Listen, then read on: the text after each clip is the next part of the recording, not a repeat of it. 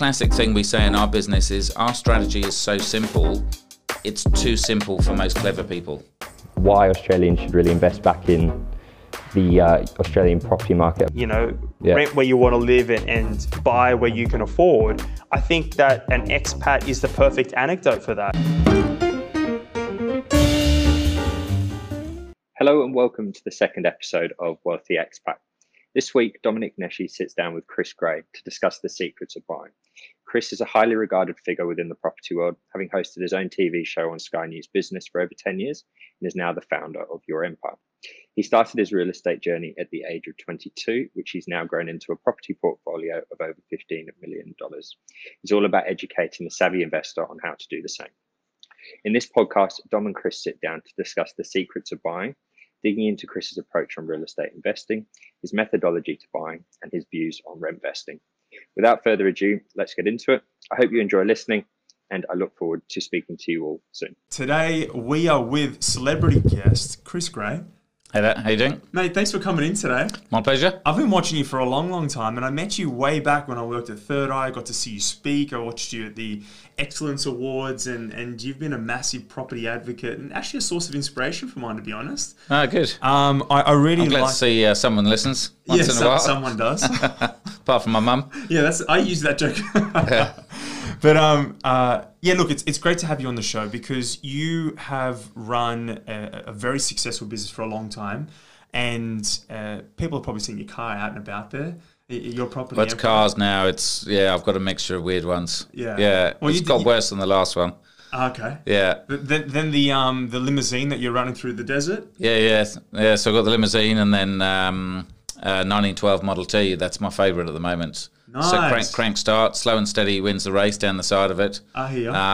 You almost die every time you go out in it. It's a lethal liability. But it's amazing fun, not fast. It hasn't got the roof, it's all open. Yeah, so it's like Chitty Chitty Bang Bang, and I managed to get the Chitty number plate from, if anyone's from the UK and remembers the movie when you're a kid. Yeah. But it's a liability. It takes about half a K to stop, and in the wet it's even worse. So if you ever see me in the streets, don't walk in front of me. Yeah, I hear you. Yeah. Just provide a little bit of space. Yeah. Well, Chris, I wanted to talk to you because you are been running in the buyer's advocacy space for a long time. So you're a specialist in, from what I understood, blue chip markets. And I wanted to talk a little bit about that today, as well as a number of other topics, because you've been doing this a while. Sure. I know that you've shaved the hair off, so we can't see a couple of the greys. Yeah. It's all gone. Yeah. But can you have a chat about this blue chip property? What is it? And why is it a good investment strategy? Sure. So my investment strategy is nice and easy. It's straightforward. My whole idea is go and buy property and then sit on the beach for a year. See if it's grown. If it hasn't, then go back to the beach, wait another year, and then take another look at it. So mine's kind of armchair investing, even though I've learned a lot of stuff. So I've done something like 400 TV shows, like 400 interviews with RP Datas, CoreLogic, Residex, all those kind of people. So very intelligent people, but I've always come back to the same thing from when I was 22. And that was, if you buy good property in good areas, you get good tenants that have got good jobs. They will always pay the rent and look after the property because they don't want their boss to find out that they've trashed the property because they don't want to risk their job. And that set me in good standing for the last 26 years. So even though I've learned a whole stack of stuff in the last couple of decades, I've still come back to the best things. And so typically in those areas, in GFCs, and we've been through a couple like in the UK and Australia, people aren't forced to sell. Because generally in a downturn, the interest rates go down. So if anything, they can afford it more.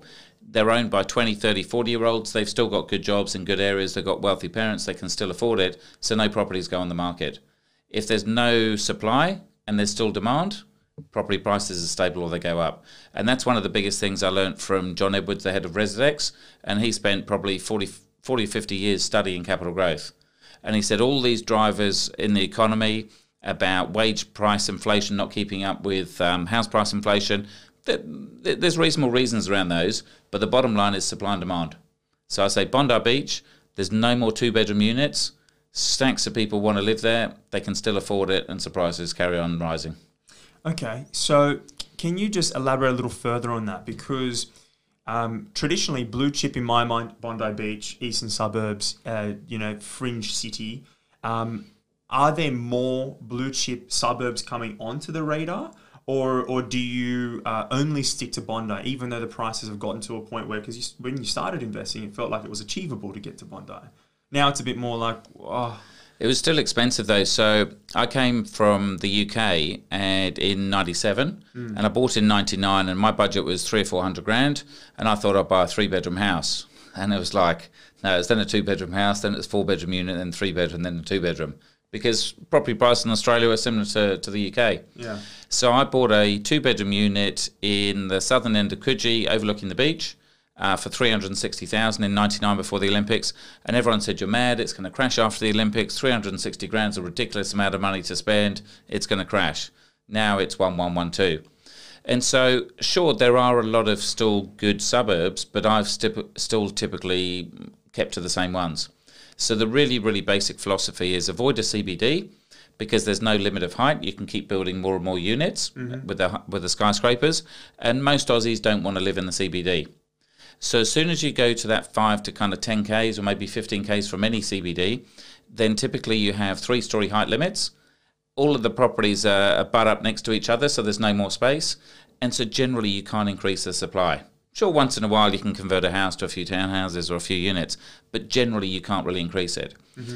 Also, the demographic of people in those areas are young professionals, wealthy parents, professional jobs, big salaries in the city, no liabilities. So they've got massive disposable income. So even though you say like Bondi, $1 million is still a lot of money, which it is, especially if you go and speak in Adelaide or in Brisbane or something like that, people think you're mad. But so $1 million mortgage, 4% interest, $40,000 a year, $800 a week, 2 people, $400 each. They can afford it. And so the parents have got money to give them deposits. They can afford it. We always joke that I hope you excuse the joke that they'll only take Coke 3 nights a week if they can't afford it rather than 5 nights. Yeah, it's not the most politically correct thing, but it's true. Yeah, it is. Maybe it's Coke or a spliff or whatever else. Yeah. But it's the thing is, young people have got cash, and they haven't got cars necessarily. They haven't got big debts, and so they've got high disposable income. And whether you believe that's right or wrong from a political or economic perspective, I'm not debating that. That's a fact. People have got money. And so I'd rather invest in the areas where an increase in interest rates or an increase in unemployment doesn't change anything. Okay, so what you're saying there is you're picking markets that really are not dependent upon macroeconomic or macro potential, regulatory shifts or changes or whatever. It doesn't matter what happens in China or America because Bondi's Bondi. People love it. They can afford to pay for it, and it's not changing anytime soon. Exactly. So a lot of people say, you must read all the papers. And I say, look, I'm in the media, but I wouldn't listen to any of it. And it's the first thing. I've said it on Sky News. I say it all the time as a bit of a joke. But it's true. I read the Telegraph and I listen to Sunrise more to see what the average Aussie is being fed rather than picking out my news from it. And it doesn't really matter. I say, look at the market once a year, come back a year later and it's fine. Because things don't change in those suburbs. And so the downside of those suburbs is it's a high price to get in. It's negative geared. The average Aussie can't afford it. But again, I'm not saying this is a strategy for the average Aussie. I'm saying if you've got money and you can afford to go for growth and buy around the median price. So we're not buying 50 million or 10 million in Point Piper. $1 million in Sydney is the median price. We're buying average price property. It's just for the rest of Australia is it's expensive. Interesting. So that means that has your blue chip areas expanded over time? No, so it's pretty much the same. So typically we go Eastern Beaches, so Maroubra to Bondi, within a K of the beach with parking. Lionel Shore, so Neutral Bay, Kirribilli, Cremorne, Banley, Queenscliff, Fairlight, so kind of a walk to the ferry. And I guess the Kirribilli and Neutral Bay hasn't quite got the height limit things, but you can't build that much, that high around there. And then say the inner west, so like the Leichhardt, Annandale, Balmain type things. And again, there's never any stock. And there's always been a demand. Rental vacancy, I don't care. Because I know for a decent apartment with a decent agent, well looked after with parking in a small block, it's zero. It's going to be rented. Yeah. And you've this is a contentious question in some ways, and it's going to hurt a lot of Aussies out in the market, but should you be paying off debt? Or should you be keeping it or increasing it? Sure. So one thing, we'll always have the disclaimer that there's no investment advice and the rest of it. Yeah. But also I believe there isn't one right rule. So just because I invest in blue chip property doesn't mean that you need to, or the person next to you. I think that with all the speakers around property and probably a lot of the people that you've had on your show, 95% of our mentality is exactly the same in terms of buying properties, paying off debt, all that kind of stuff. And typically, no investors pay off debt. But effectively, what we invest in is slightly different. So like before, you said you're more into the brand new. There's pros and cons of that. There's pros and cons to mine. So there's no one right strategy. I agree. Just like the same with debt. So I say generally pay interest only, because say on a 500 grand loan, principal and interest, for the same repayment, you could generally have 600 grand interest only. Now 600 grand property doubles to 1.2 million, 500 grand doubles to $1 million. In that same period, you're not going to have paid off 200 grand's worth of debt. So I think it's worth going interest only and using the same repayment to buy more property, which then goes up in value, assuming it goes up in value. But if it goes down or you can't sleep at night, fix your interest rates or pay P&I, do whatever you want. Because this is all the dollars and cents stuff. The big picture is buy a property, then buy 2, but buy 3, 4, 5, 6. Whether you're interest only, fixed, whether you're a CBA or NAB or the rest of it, it's all dollars and cents. And look, on your first property, it's important. And the compound effect of that is big. But the reality is buying more property, assuming you're buying in a rising market, will make you more money than all of those things put together. Agreed. And I think you're right. This is different investment or property philosophies. It depends on your risk appetite. Are you going to be able to sleep at night? How hard do you want to push? My girlfriend's a lot more risk averse than I am. So we have different ideas about how we should invest. And most couples do. And that's the way it is.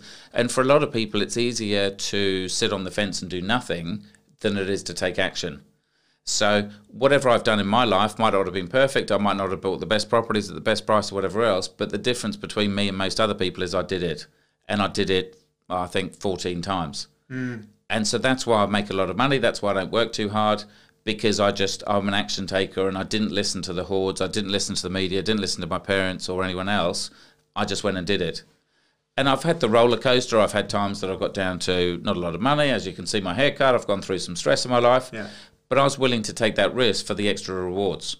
Not everyone's built like that. So you don't need to buy 14 properties. You can just buy 1 or buy 2 or 3. This is off topic, but I just want to ask you this question quickly. Would you say that there's a service to acting or to doing more or to not procrastinating? I mean, obviously people that are geared towards action or doing something are more likely to make more mistakes because when I'm sitting down with first home buyers and I'm working with investors, it's their first property, they sit there and they want to analyze and read and know everything. And they think that you're going to read and get to this point where you know everything and you're not going to feel scared when you invest. No, you're always going to worry. You're never going to know everything. I don't know everything. No one knows everything. And a lot of the time, the people that know it all, like John Edwards from Residex, he was saying when he a few years from retirement, he's made everyone millions and tens of millions of dollars, and he hasn't taken action himself. And look, he still bought some properties, and I think his later years he bought more property. But he was the one person that had all the information. And a classic thing we say in our business is our strategy is so simple, it's too simple for most clever people. So a lot of our clients are accountants, lawyers, doctors, wealthy people, super intelligent people, and they're always trying to overanalyze things. They're trying to beat us. They're trying to almost work against us at times. And we just say, go with the flow. And would you buy it, Chris? Well, yes. If it's in the right area, it ticks the boxes, it's on valuation, I buy it. I don't care about the market, I just get in. And I was just writing an article today, SQM Research, Louis Christopher has just come out with his boom and bust report. Great buy for anyone, $59.95. I don't get any money from that. He's predicting growth for next year. And he's saying that very soon we'll be beyond the 2017 peak. So literally people had a 2-year time frame to try and beat the market and get in and get out and bottom the market. No one got it. And so what's the point? I just buy when I've got the cash to buy, I've got the cash to hold on, and I just go with the wave. And whether I pay 2017 peak or 2018 base, whatever, it doesn't matter. So you're just saying it's time in the market, not timing. Yeah. So from my 360 from that Coogee property to the 1.2 or whatever it's worth now, who cares if it's gone up and down? Who cares if I overpaid for it at the time? Sure, I don't want to overpay, and I'll do everything to get independent valuations and checks to make sure I don't overpay. But even if I did 5 or 10%, in the grand scheme of things, it doesn't matter. It comes around. Okay, this is a question that I get asked pretty often, and I wanted to run it past you. And in fact, I've got a client later on this afternoon that's appropriate for. But why is renting your own home better than buying your own home? And I know that you did this right. I don't know if you still do. Yep. But there's a bit of an emotional attachment that people have to get away from living in that house. So I'm an accountant, so I've got no emotion. And this is why I've got I guess an advantage over most people. Yeah. And again, I was doing another podcast today and talking about emotion. I said, look, I've got none of it. So I cut that cord. I'm learning it within my marriage, but for investing, you don't want any. Yeah. So the main reason of why renting or rent vesting is better than buying is, I think of it like Monopoly. So I buy lots of those little green houses. Those green houses are Coogee, Bondi, $1 million apartments. People land on them, they're affordable, so the rents are fairly high. So the rents in Sydney at the moment, 3 or 4%. Mm-hmm. If you then go and rent a $5 or $10 million home, how many people can afford it? Not many. And so what happens to the price? It goes down because there's not much demand. And then of the people that can afford that $5 or $10 million apartment, how many people want to rent? Not many, because they think poor people rent. It's a social thing, a social stigma. And so the price comes down even further. And so what I worked out at probably around my 30s or late 20s was whatever I could afford to buy, I could rent somewhere 3 times more expensive and still be better off. So I typically live in a $5 or $10 million home. My rent return that I pay is about 1%. Yeah. I'm then getting 3 or 4% in. My strata fees are a lot less because I'm in small buildings and I could be in very expensive towns and stuff like that. All of my debt is tax deductible, whereas none of it would be on a family home. And then the counter argument to this is, it's not capital gains free. But if I never sell my investments, I never pay capital gains tax. I get all the profit out of my properties by refinancing, so I can use that equity without selling. Mm-hmm. My mum, for instance, been in her home for the last 44 years. She's never had the benefit of capital gains, and she won't until she dies. I'd rather have the the tax deductibility for the next 40 years. And then people say, it's a hassle moving, you might get kicked out. We've been in the same place for 7 or 8 years. We used to move once a year before. And if you want it to work, it can work. Mm. So if we get kicked out, we go off on holiday. The removalists, they come in, they pack it, they move it, they unpack it. They're going to do it better than I can because they do it for a living. Yep. The cleaner comes in, they make the bed, put the teddies in there and all the rest of it. And every time we move to a better place, so it's always a positive feeling. So you get a free holiday, a better house. What's the downside? So it's mind over matter with these kind of things. I might play this video later tonight. To your partner, yeah. But that's the thing is, I think I was going to rent my partner out at 10 grand a time just to persuade the other partners. And I think most people would say for 10 grand, it's probably still worth it. Yeah, that's exactly right. You're left with those additional cash. You can afford to buy or rent somewhere much nicer than you'd expect. So we had one with, we had a New Year's Eve party, we're in Double Bay. We actually did a story for 60 Minutes, which you can always Google and you can see the property. We had people jumping out of my bedroom window into the pool below, and then they're jumping from the pool into the harbour, and we had a surf rescue boat just tied up outside the house so people could then go and kind of cruise around on the harbour in the surf rescue boat. And my father-in-law at the time was saying, look, when are you going to buy my daughter a house? And I said, well, for the same price we're paying this was a $6.7 million place in Sydney Harbour on Redleaf Pool. And I said, for the same money, I could get a really crappy 3-bedroom semi in Randwick with no view, no nothing. So what do you want your daughter to live in? Yeah, that's exactly right. And it's just that mentality. We were paying $2,500 a week, which most people say is a ridiculous amount of money. Mm. But effectively on that property at the time, interest rates were around 7%. They were paying $500,000 in interest, and I'm renting it for $125 a week. Oh, sorry, $125,000 a year. So I'm paying a quarter of the price, let alone the land tax and the bills and whatever else. And whatever other issues that come with it. So a lot of this stuff comes to... So my skill base is basically numbers, and it's not high finance or anything. Basic numbers. Work out what a expensive property is going to cost you to buy or to rent, and then do it with your smaller properties and work out the numbers for yourself. You can see the simple calculations, a little Excel spreadsheet, and you're away. Yeah, so it's not big numbers. It's just looking at the numbers and taking the emotion outside of it. Excellent. I really, really like that. I've got a couple more questions here. This is an age-old question. I'm sure that you've been asked 1,000 times. Houses versus units. Yep. So it all depends where you're buying. Yeah. So like I mentioned before about the $1 million being the average property price in Sydney, is I buy for the median price because it means the majority of the population can afford to buy it or to rent it, which means there's always a market. So in Sydney, the median price is roughly $1 million, so I buy a unit.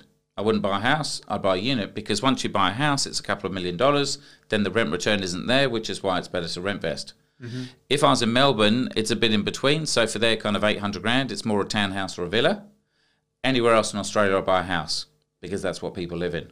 So like if you're in Brisbane and you're doing more affordable investing at 500 or 600 grand, then the average person there lives in a house. And they're living 2 or 3 k's from the city or something like that, versus having a unit in the middle of the city. So it's not to say that there's a right or wrong, but if you follow that simple rule, it's hard to go too far wrong. So just to clarify, you buy at the median house price, or give or take, say 10 or 20% of the median price for the area. And it's because where it sits in the bell curve, it's where there's the most amount of affordability. So the highest liquidity. So it's the bell curve. It's 100% of that. That's where the money is. 10 or 20%. It's going back to school mathematics. Was it pi? Yeah, something like that. Yeah, it's a pretty picture. I glazed over. But it is. But it's that bell curve. Yeah. That's where the money is. Now, I want to get a little bit technical here because we've touched some fundamentals, which is really, really important, and these are age-old fundamentals we've gone through. But I want to just ask you about some of your techniques when you're buying property. I think that it's turned into a bit of a buyer's market. There's a lot of people that have come back in, and I cop some of these questions, so I'm lazily passing them on to you. That's okay. I want to talk about your process when you are buying property. What do you do? How do you go about it? Is it just realestate.com and Domain? What kind of hints or techniques can you offer? Is it a spreadsheet? What do you do? How do you buy property? Sure. So we've bought the same thing for the last 20 or 30 years, and not a lot has really changed.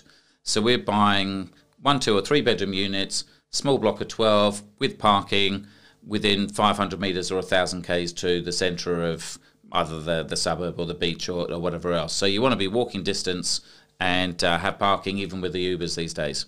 So that hasn't really changed at all. And ideally, so if you're in Sydney, you want to be north-facing, balcony, all that kind of stuff. And typically, we're generally going into older buildings because we think if it's been standing there for 40 or 50 years, it's still standing there now. Double bricks. The only thing is around the beaches and the harbour, you get the concrete cancer. So you've just got to manage that. That's part and parcel of it. So the way we do it, it's all about relationship with the agent. So in those good areas, everything goes to auction. And there's always someone that can afford to buy it, and they're willing to pay more than me. So we only want to buy based on a bank valuation. So even though we've done it for 20 years, we know the price of every 1, 2 and 3 bedroom around because that's all we buy. But we still get an independent valuation. I think we're the only firm in the whole country that would do it to guarantee we're paying the right price and we're not emotional with it. Now, in a rising market, that makes our job 10 times as hard. Because say a property is going for $1 million, it's very easy to show a client that doesn't know what they're doing, this one sold for $1,050,000 or 1.1, but you know in yourself that there were some advantages to it compared to the one, but the average customer wouldn't know. Yep. And we're saying, I want to guarantee every property that I buy for a client, because I'm not touching every single deal. I know every deal was a great deal for the clients because we got an independent valuation, which we can't alter. And it costs $660 to get that. We then get a building report for $440 and a strata report for $250. So they're paying $1,300 on top of our 2% fee. But I say, if you're spending $1 million, why wouldn't you spend $1,300 double checking that the professional you're using is doing the right thing by you? Absolutely.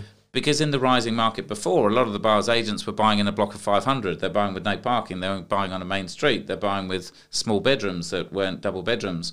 And they're not going to find out for years that they've overpaid or they bought the wrong thing. This is a big problem later. Yeah. So that's the main thing. So we've got the due diligence that's black and white, that we almost can't make a mistake, give or take. So that gets you about 95 or 99% correct, I think. Mm-hmm. So then the thing is we need to persuade agents to sell it to us before it goes to auction. Because if I'm doing that due diligence and say it's worth $1 million on the bank file, if then some young guy or some girl has got daddy or granddaddy that wants to buy them a property and they want to bid up to 1.1, they'll bid up to 1.1. They don't care because they don't know intrinsically it's worth $1 million.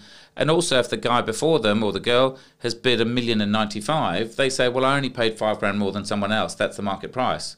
Well, no, it's not. If you've got two stupid people that have got no idea what they're buying, both bidding it up beyond whatever. Yeah, they're going up in $1,000 or $500 increments for 20 increments. But we've had deals where the agents begged us to buy us a property for $1 million before, and we say there's no way we're touching it. We just don't like it. For any price, we wouldn't buy it.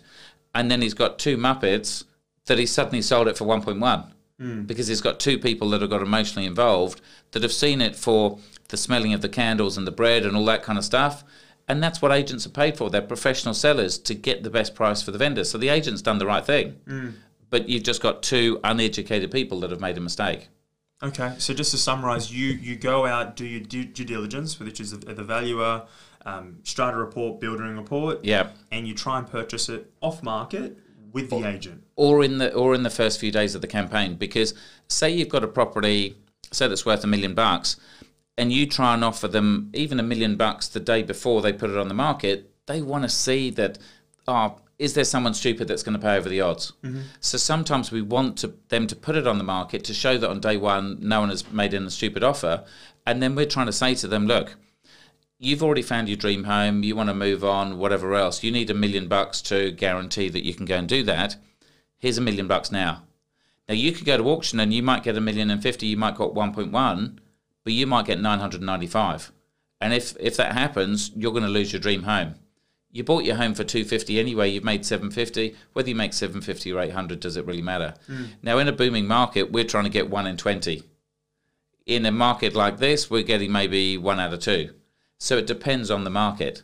Okay, so that's interesting then, because does it become an expensive exercise when you're shopping and you're having to do the due diligence every single time? So we've got the relationship with the agents that, say if you're Joe Public, he wants to get you in, he wants to get you committed, he'll get you paying for those reports. Not that most people would do the reports anyway. They might do a strata report and building and that's it. With us, because they know it's multiple deals and we might have done 50 or 100 with McGrath or something like that, we've got an existing relationship. They're not going to get us to do it just to get an extra person because they know we're not going to be at auction. And so they're not going to burn that relationship. Or if they are, they're pretty stupid because they're then missing out on 10 or 15 future deals. And so it's really up to us and our questioning in our relationship to say, look, if you know your vendor's going to go to auction and they want a 1.1, let's not waste anyone's time because you know we're not going to bid that. So let's just move on. But if they've got someone that they can pitch to them to say, look, we do think you might get 1.1 at auction, but if you want the guarantee, and some people want it. And so the classic thing is selling a second-hand car. Everyone knows you don't get the best price when you trade it in with the main dealer. But why does everyone do it? They just don't want the grief. Convenience. It's a bird in the hand. Just get it done. Yeah, exactly. And when you're dealing with $1 million, that's someone's retirement, someone's lifeline. It's the same thing. And we're not trying to steal from them. We're happy paying fair price. I've got no issues with paying fair price for a good property, but not paying a premium. And so we say, here's $1 million, done and dusted. So how do you handle agents? How do you talk to them? What kind of questions are you asking them? What's the kind of relationship that you're trying to have if you're a purchaser and you So for most people, it'll cost them about 10 kilos. And that's in lunches, dinners, drinks over the years. We're just spending time with them. We're getting friends with them. A lot of it's one of my colleagues that does the main buying. He's been in the eastern suburbs since he was 0. And so it's long, decade-long or multiple decade relationships. And so this is the thing is, can Joe Public do it themselves? Yes, they can, but you're not going to build that relationship overnight. And it takes time. So a lot of people would say, so as a buyer's agents, we charge 2%, so say 20 grand on $1 million property. Most people say, no, parents' mentality, I'll save that, I could do it myself. Sure, but you might pay $1,050,000 or 1.1, and then you paid 2 to 5 times the fee. And so can you do that? If you're only buying a property every 3 or 5 years, it's not worth you investing that amount of time for that relationship when someone else has already got that relationship, because it will take you years and years to develop it, and by then the market's moved anyway. So yeah, Joe Public can do it, but it's very, very hard. Just like if we went to school together, we've been mates for 20 or 30 years, versus someone else walks in to try and do a deal with you, whether you're buying or selling, you're always going to do a different deal with someone that you've known for 20 or 30 years. Okay. or is doing 50 deals a year with you. So, and let me ask this maybe another way.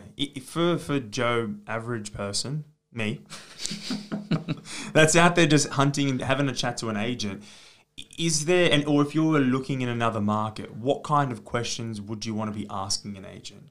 Or what kind of probing things are you trying to get out of the agent that helps you with your buying decision, or to make it advantageous for you to try and offer the right value, or, you know? Yeah. So one of the biggest things is, first of all, you need to know what the property is worth. So there's no point having the best relationship if you don't know what the property's worth. Even a good agent, even if he's a mate, could take you for a ride anyway. And I'm not trying to say bad of the agents, but it's like second-hand car salespeople as well. Their job is to sell it for the highest price. And if you've got no idea, they'll go and do it. So you need to know the property price. It's really then asking, I mean, I guess when we do it now, because we've got the relationship, we just have a quiet word away from the open home to say, look, mate, what's the bottom deal? You're quoting $1 million. If I came to you with $1 million now, would you take it? And so, no, of course not. You know how the game is played. And so we're saying, well, the chances are it's 10 or 20% beyond that in a top market. So if I came to you with 1.1 today, would you do the deal? Okay, well, where are the vendors? When are they going to physically sign? And you keep drilling them, almost asking them the same question. And so if they say, yeah, 1.1, we'll take it. Well, okay, if I come to your office at 9 o'clock tomorrow morning for 1.1, at what time will you get the vendors to sign? Where are they physically? Where do you have to go? Will they come to you? Will they be at the office at the same time? So you really want to question it. And normally when you question it a few times, they'll say, oh, well, look, saying that, I haven't actually had the conversation with them, and look, I'm not too sure, or actually they're overseas. Well, how can you tell me that they'll take 1.1 if they're overseas and they can't sign for another week? Because you're just going to shop it around and take it to other people. So it's just drilling and asking the same question in lots of different ways to see if you get the same answer, to see if there's a hole in their thing. So you're pressing the agent. So you got to go in focused, knowing what value you're willing to pay, and more what it's worth, really. And push to get that price. You're trying to press the agent to make sure you have the conversation to accelerate the deal in favor of you, rather than sitting, hanging out, deliberating, shopping the deal. Yeah, because if they're going to shop the deal, a good agent with us now, they'll just say, look, it's not worth your time. I've got 15 contracts out. There's so much demand. There's no way I can persuade the owner to take your deal, because they're going to say, what about the other 15? I'm going to have to go and ring them. And they've got legal obligations at times as well. And so we're just kind of pushing and to really just find out, have they got the power to make that decision? Will the deal actually get through, and how quickly it will happen? Otherwise, we just won't invest in those reports. So if the agent's kind of wishy-washy and he won't give us an exact number, we'll say, look, we're paying $1,300 for reports. We can't do that with a price guide over $1 million. Because if our client's got a set price range, or if we think the property's only worth a certain amount, then we're not going to go ahead. And so a lot of the time the agents are saying, well, what's your budget? And a lot of our clients haven't got a budget. Like some have bought tens and tens of millions of dollars worth of property. So it's got nothing to do with how much money our clients got. We're only going to pay what the valuation says. And if they say, come on, mate, you won't get paid, just get the deal done. No, because we've got an honest loyalty to our clients that we know if we look after them and they pay valuation price, next year the market moves, they can pull equity out and they keep repeating. So I think our average client's got 4 properties or something. And so we want that repeat business, but in some salespeople's minds, they just want to do deals, and they can't understand why we wouldn't do a deal at another 50 grand if our client's wealthy enough. And we're saying, well, no, if the property's not worth it, we're not going to pay for it. I'm not doing my job right. It's unethical, and I want to sleep. Which sounds a stupid thing, but that's what we do. And that's why I sleep, because I know every single property, and we've bought hundreds and hundreds and hundreds, every single one was done on evaluation. And first and foremost, I want to say thank you very much for your time. We've gone a little over, and I'm really appreciating all the fundamentals that you've touched on and being so open and candid with My pleasure. Your answers. If you're prepared to talk about it, are you happy to chat about some of the things you're working on today, or what, just a little bit of a reach out to our audience and viewers and what they're doing and what they can see and how they can reach out to you? So look, I guess a really good one for education, which is free, is I wrote a book in 2008 called The Effortless Empire. And the whole idea is how to build a property portfolio and sit on the beach and take it easy and not have to work for a living. Yep. And literally we look at it every couple of years, because we produce like 5,000 or 10,000 a year, and we haven't changed a word in what's that now, 11 years.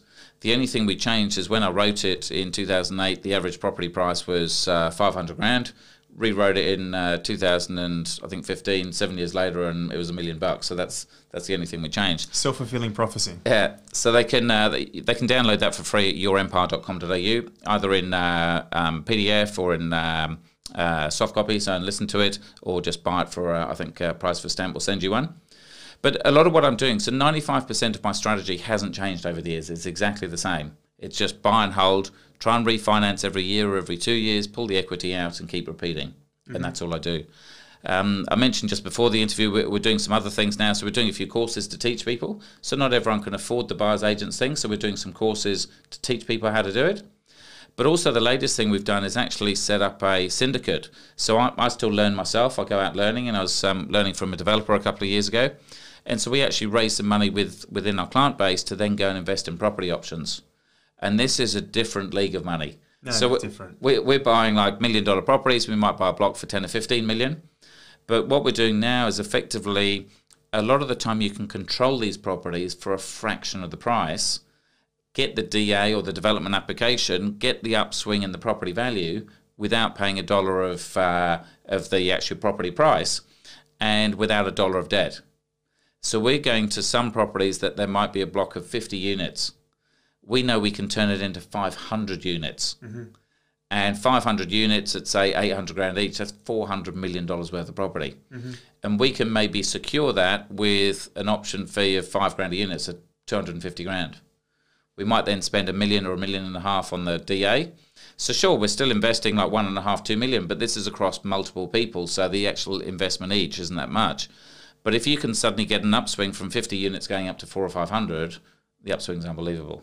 This is a very lucrative part of the market. It's an advanced strategy. You definitely be working with professionals. It's not something you just walk in willy-nilly, because being able to control the property and have time to engineer value through paperwork. And be up to reliant on the government and stuff like that. So a lot of the clients that got into this, they're only investing 50 grand each. Mm-hmm. And we said, look, really, you've got to have made $1 million with us before. Is that a sophisticated investor? Or? So we didn't say they had to be sophisticated, but that's more the kind of person we're after. So some of them wanted their kids to come in because they had 50 grand deposit. And then they said, look, 50 grand's not enough to do anything, which I agreed. But I'm saying, if we've made you $1 million or you've got a few $1 million worth of property, you can afford to lose 50. Yeah. If a kid has only got 50, he can't start again. So no kids. Yeah.